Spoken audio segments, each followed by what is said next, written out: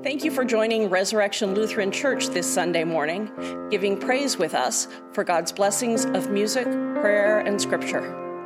I, Pastor Karen Perkins, will be sharing a message of grace, forgiveness, and hope. All of the worship leaders welcome you. Blessed be the Holy Trinity, one God, who redeems us in Christ Jesus, whose steadfast love endures forever. The grace of our Lord Jesus Christ, the love of God, and the communion of the Holy Spirit be with you all. And also with you.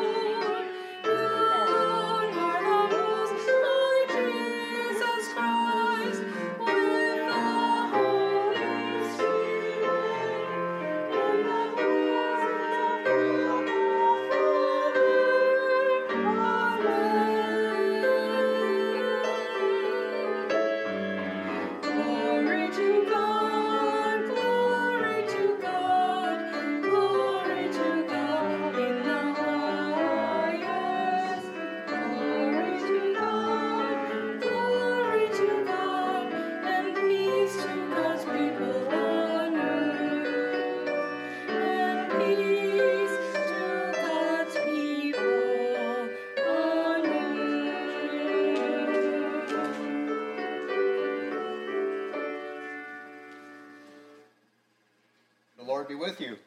And also with you. Let us pray. O God, our true life, to serve you is freedom, and to know you is unending joy. We worship you, we glorify you, we give thanks to you for your great glory. Abide with us, reign in us, and make this world into a fit habitation for your divine majesty. Through Jesus Christ, our Savior and Lord, who lives and reigns with you and the Holy Spirit, one God, now and forever. Amen. Okay, now it's time for our children's message. So now, if you've been around and listening to my children's messages for a while, you might remember that we've talked a few times about Jesus not looking like the average king. Doesn't wear a crown, he's not in big robes, none of the fanciness. Today, we're going to talk about how Jesus doesn't act like the average king and how he's a little bit surprising. Do you know how kings would typically travel? Now, if it's back in Jesus' day, it would be a huge caravan. They would be just surrounded by lavish things that they would bring with them. They would not be mixing with the common folk. And we've heard how Jesus travels with the people.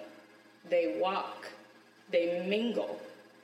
While he is traveling, he is feeding people, and he is teaching people, and he is healing people. Kings in Jesus' time would go to war to gain land, and they would just start fights because it benefited them. Whereas Jesus was making peace. Kings often tax people, take up portions of other people's money for themselves to make their castles bigger, to fund the wars that they're going to gain more land, to take more money from people. Jesus would give all that he had or could to others and encouraged others to do so as well. These are just some of the things that make Jesus such a surprising king by his words and his actions. And one of the best ways for people to get to know Jesus is through our words and our actions. How can our example introduce others to our unusual king? During this week, I want you to try and think of a way that you can act that would introduce others to the way Jesus led. Let's pray. Yeah. Dear God, thank you for the unusual king on earth, Jesus. Thank you for your Son and his path that he leads us on to help others, feed others, teach others, and be with others. Help us spread that word of love to those around us. Amen. Please rise as you are able. Let us together welcome the gospel.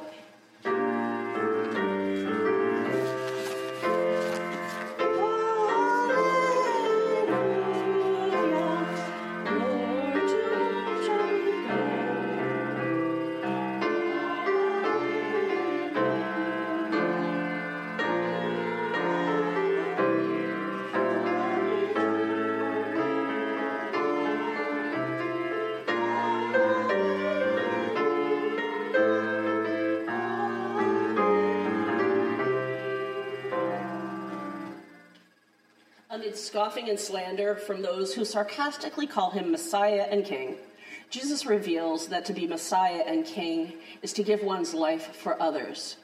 Here he uses his power to welcome a despised sinner to paradise, but puts his own death into God's hands. The Holy Gospel according to Luke, the 23rd chapter.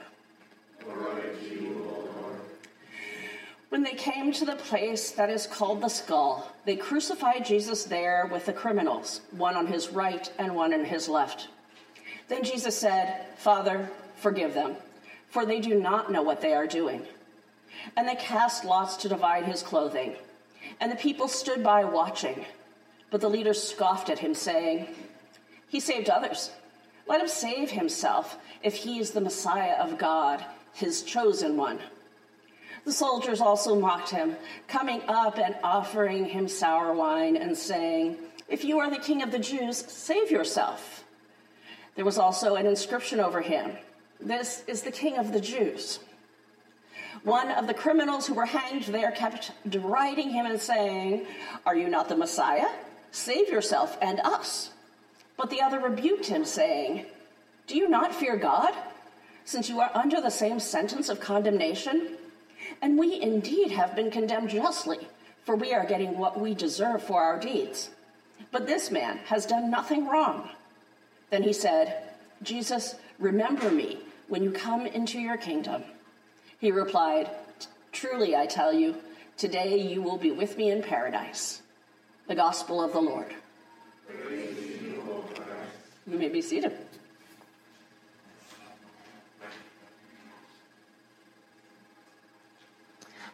The book club this week talked about the book that we've been reading for the last month. Anything that we study or whatever has a potential to end up in a sermon. But we were looking at a book about the Marquis de Lafayette during the American and French revolutions. And one of the pieces that was interesting to me about it was it showed not only Lafayette maturing over time, but also the differences in the way that the leadership in America and the leadership in France went about leading and what their attitude was towards royalty. So there's a lot of history behind this that I'm not going to cover. But one of the things that I want to point out is that the royalty to many of the Europeans was a given. People were born into it. They were entitled to rule. They were entitled to the authority, the power, the luxuries, and the claims that they had over the people. And they were supposed to love the people, but some of that was lip service.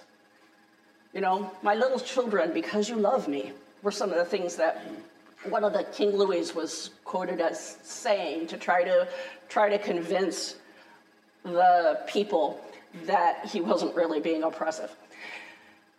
And it was shocking to some of the Europeans that to most of the Americans, the concept just didn't make sense. And certainly later in Lafayette's life, by the way, he later in life didn't want to be called Marquis de Lafayette because he rejected the nobility, the rank of nobility, and wanted to be called General Lafayette. So I'm just going to say Lafayette.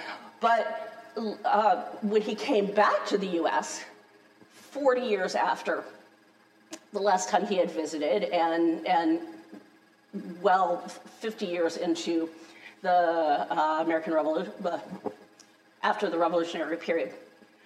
Anyway, when he came back to the U.S., the way that people treated political leaders, especially the presidential candidates, the congressmen and senators, and the way that the senators and congressmen treated the people was so radically different from the way that the royals treated the people in France.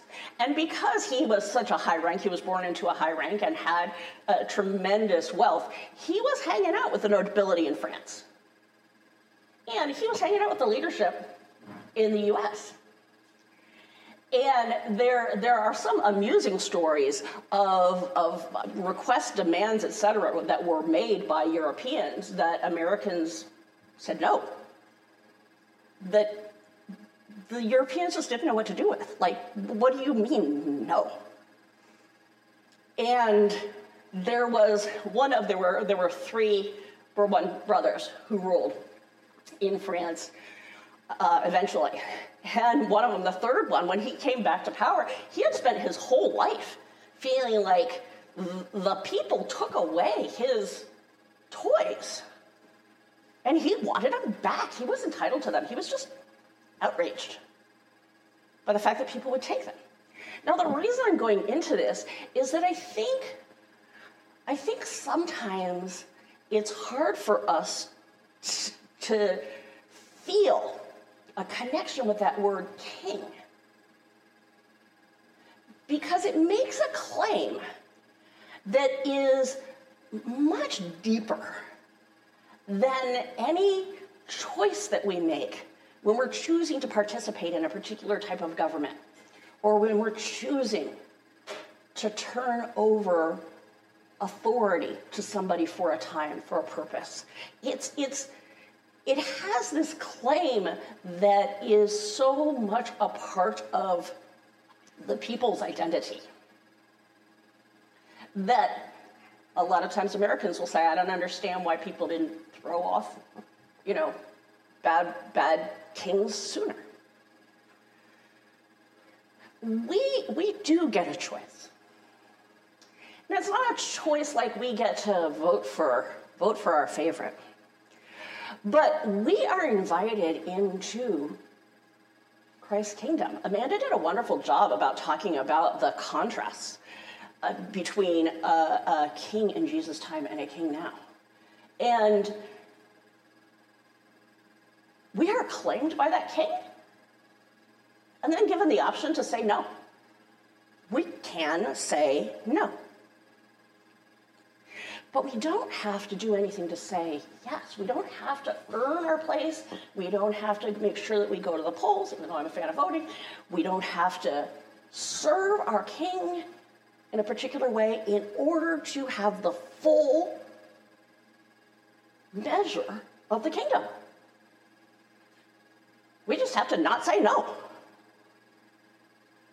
And then the more we give ourselves to that, the more we get to know what it is like to be freed from the burden of being in charge all the time, being responsible all the time,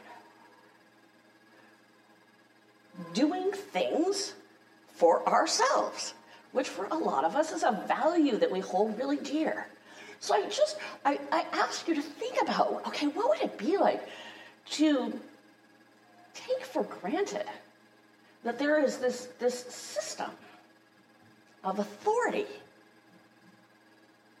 that I can choose not to throw off. And in fact, for every moment I don't, I get to experience what it's like to have the more loving, creative, nourishing, nurturing, powerful Lord in charge of my life. In the book, we were also I noted how many times kings would send the peasants basically off to spill their blood. Spill their blood. And as Amanda said, we get the opposite. We have a king that spills his blood for us. I invite you to just humbly receive that today and at this crowning Sunday of the year. Amen. Let us confess together. We believe in one God, the Father, the Almighty, maker of heaven and earth, of all that is seen. We believe in one Lord, Jesus Christ, the only Son of God, eternally begotten of the Father, God from God, light from light, true God from true God, begotten, not made, of one being with the Father. Through him all things were made. For us and for our salvation, he came down from heaven. By the power of the Holy Spirit, he became incarnate from the Virgin Mary and was made man. For our sake, he was crucified under Pontius Pilate. He suffered death and was buried. On the third day, he rose again in accordance with the Scriptures. He ascended into heaven and is seated at the right hand of the Father. He will come again in glory to judge the living and the dead, and his kingdom will have no end. We believe in the Holy Spirit, the Lord, the giver of life, who proceeds from the Father and the Son. With the Father and the Son, he is worshipped and glorified. He is spoken through the prophets. We believe in one holy Catholic and Apostolic Church. We acknowledge one baptism for the forgiveness of sins. We look for the resurrection of the dead and the life of the world to come. Amen.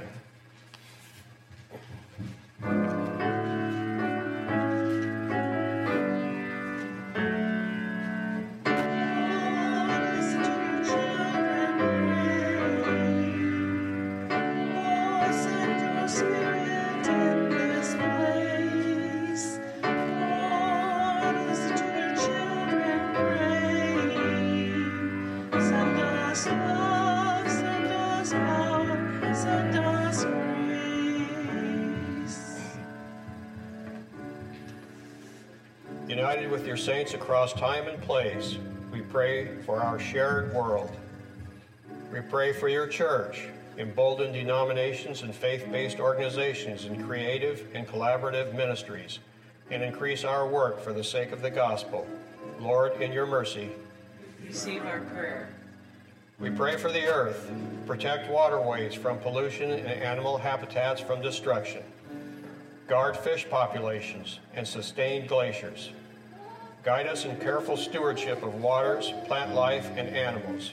Lord, in your mercy. Receive our prayer. We pray for the nations of the world. Instill in every leader's heart a desire for justice and peace. Support the work of international collaborations that seek the goals of health and joy for all people. Be present in the work of reconciliation and reparations. Lord, in your mercy. Receive our prayer. We pray for all who are undermined or oppressed. Amplify the voices of the unheard and break open stubborn systems of injustice. Bring about your righteousness and fill us all with your redeeming light. Lord, in your mercy. Receive our prayer. We pray for this assembly. Guide our pastors, deacons, and council members in discernment and nurture new leaders with fresh ideas. Give this congregation a spirit of discipleship and service. Lord, in your mercy. Receive our prayer. We pray for the ELCA Guide, Presiding Bishop Elizabeth Eaton, Alaska Synod Bishop Shelley Wickstrom, Bishop Tessa Moon Leaseth of our Sister Synod, Pastor Karen Perkins, our neighbors in the Alaska Southeast Cluster, and Lutheran Church of Hope, Anchorage. Let your saving faith may be known to all. Lord, in your mercy. Receive our prayer. And for what else do the people of God pray? For those in Colorado Springs who are injured or mourning, for all those who are dealing with these terrifying acts of violence in their communities. Be present with them. Give them strength. Give them courage.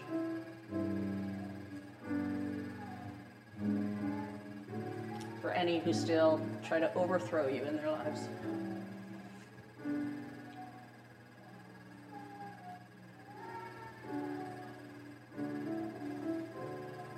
We give thanks for all who have died in the faith. Console us who mourn and comfort us with the beautiful promise of life in your kingdom. Lord, in your mercy. Receive our prayer. Accept these prayers, gracious God, and those known only to you, through Jesus Christ our Lord. Amen.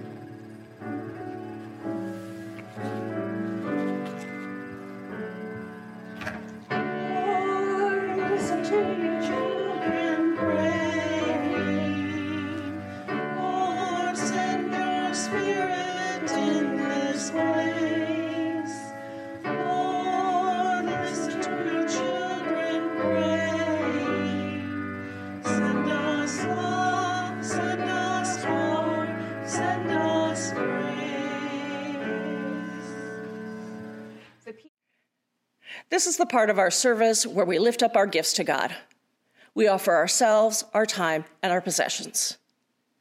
Members, of course, are encouraged to give our regular tithes and offerings through an assigned number, and we have regular vehicles for doing that. You're invited to go to our website and use PayPal or one of the other donate buttons that we have on the website. You can make a special offering to the RLC on KINY ministry, which helps keep this on the air, or to the RLC Food Pantry, or to Juno Live, which helps with community outreach. You're also more than welcome to come by in person or make a food donation.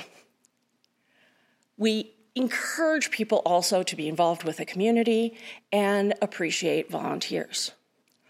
All of these things are gathered together in song and prayer. Blessed are you, maker of all things, as you have entrusted us with all that you have created. Now gather our gifts, nourish us with this sacrament, and send us to those who hunger and thirst for the sake of Jesus Christ, our Savior. Amen. Lord, remember us in your kingdom and teach us to pray. Our Father, who art in heaven, hallowed be thy name. Thy kingdom come, thy will be done, on earth as it is in heaven. Give us this day our daily bread, and forgive us our trespasses, as we forgive those who trespass against us. And lead us not into temptation, but deliver us from evil. For thine is the kingdom, and the power, and the glory, forever and ever. Amen. And let us announce together. The mission of Resurrection Lutheran Church is to promote spiritual growth in Christ and service to all people. The God of peace, who creates all things and calls them good, who makes us alive in Jesus and who breathes on us the spirit of hope, bless you, now and forever.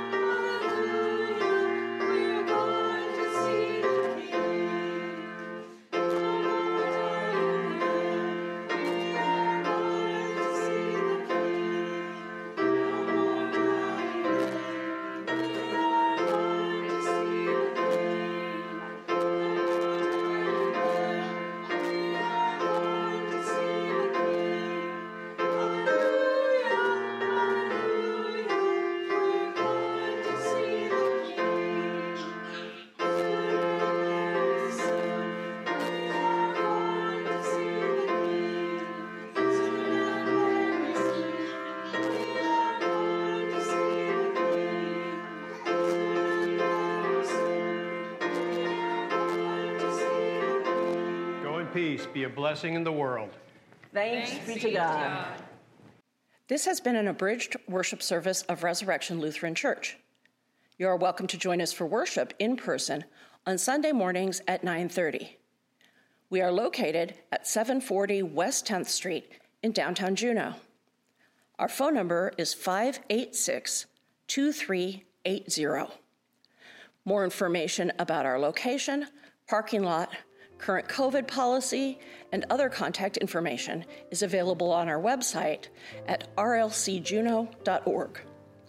The website is also the best way to learn about what events are happening with the community outreach ministry, Juno Live.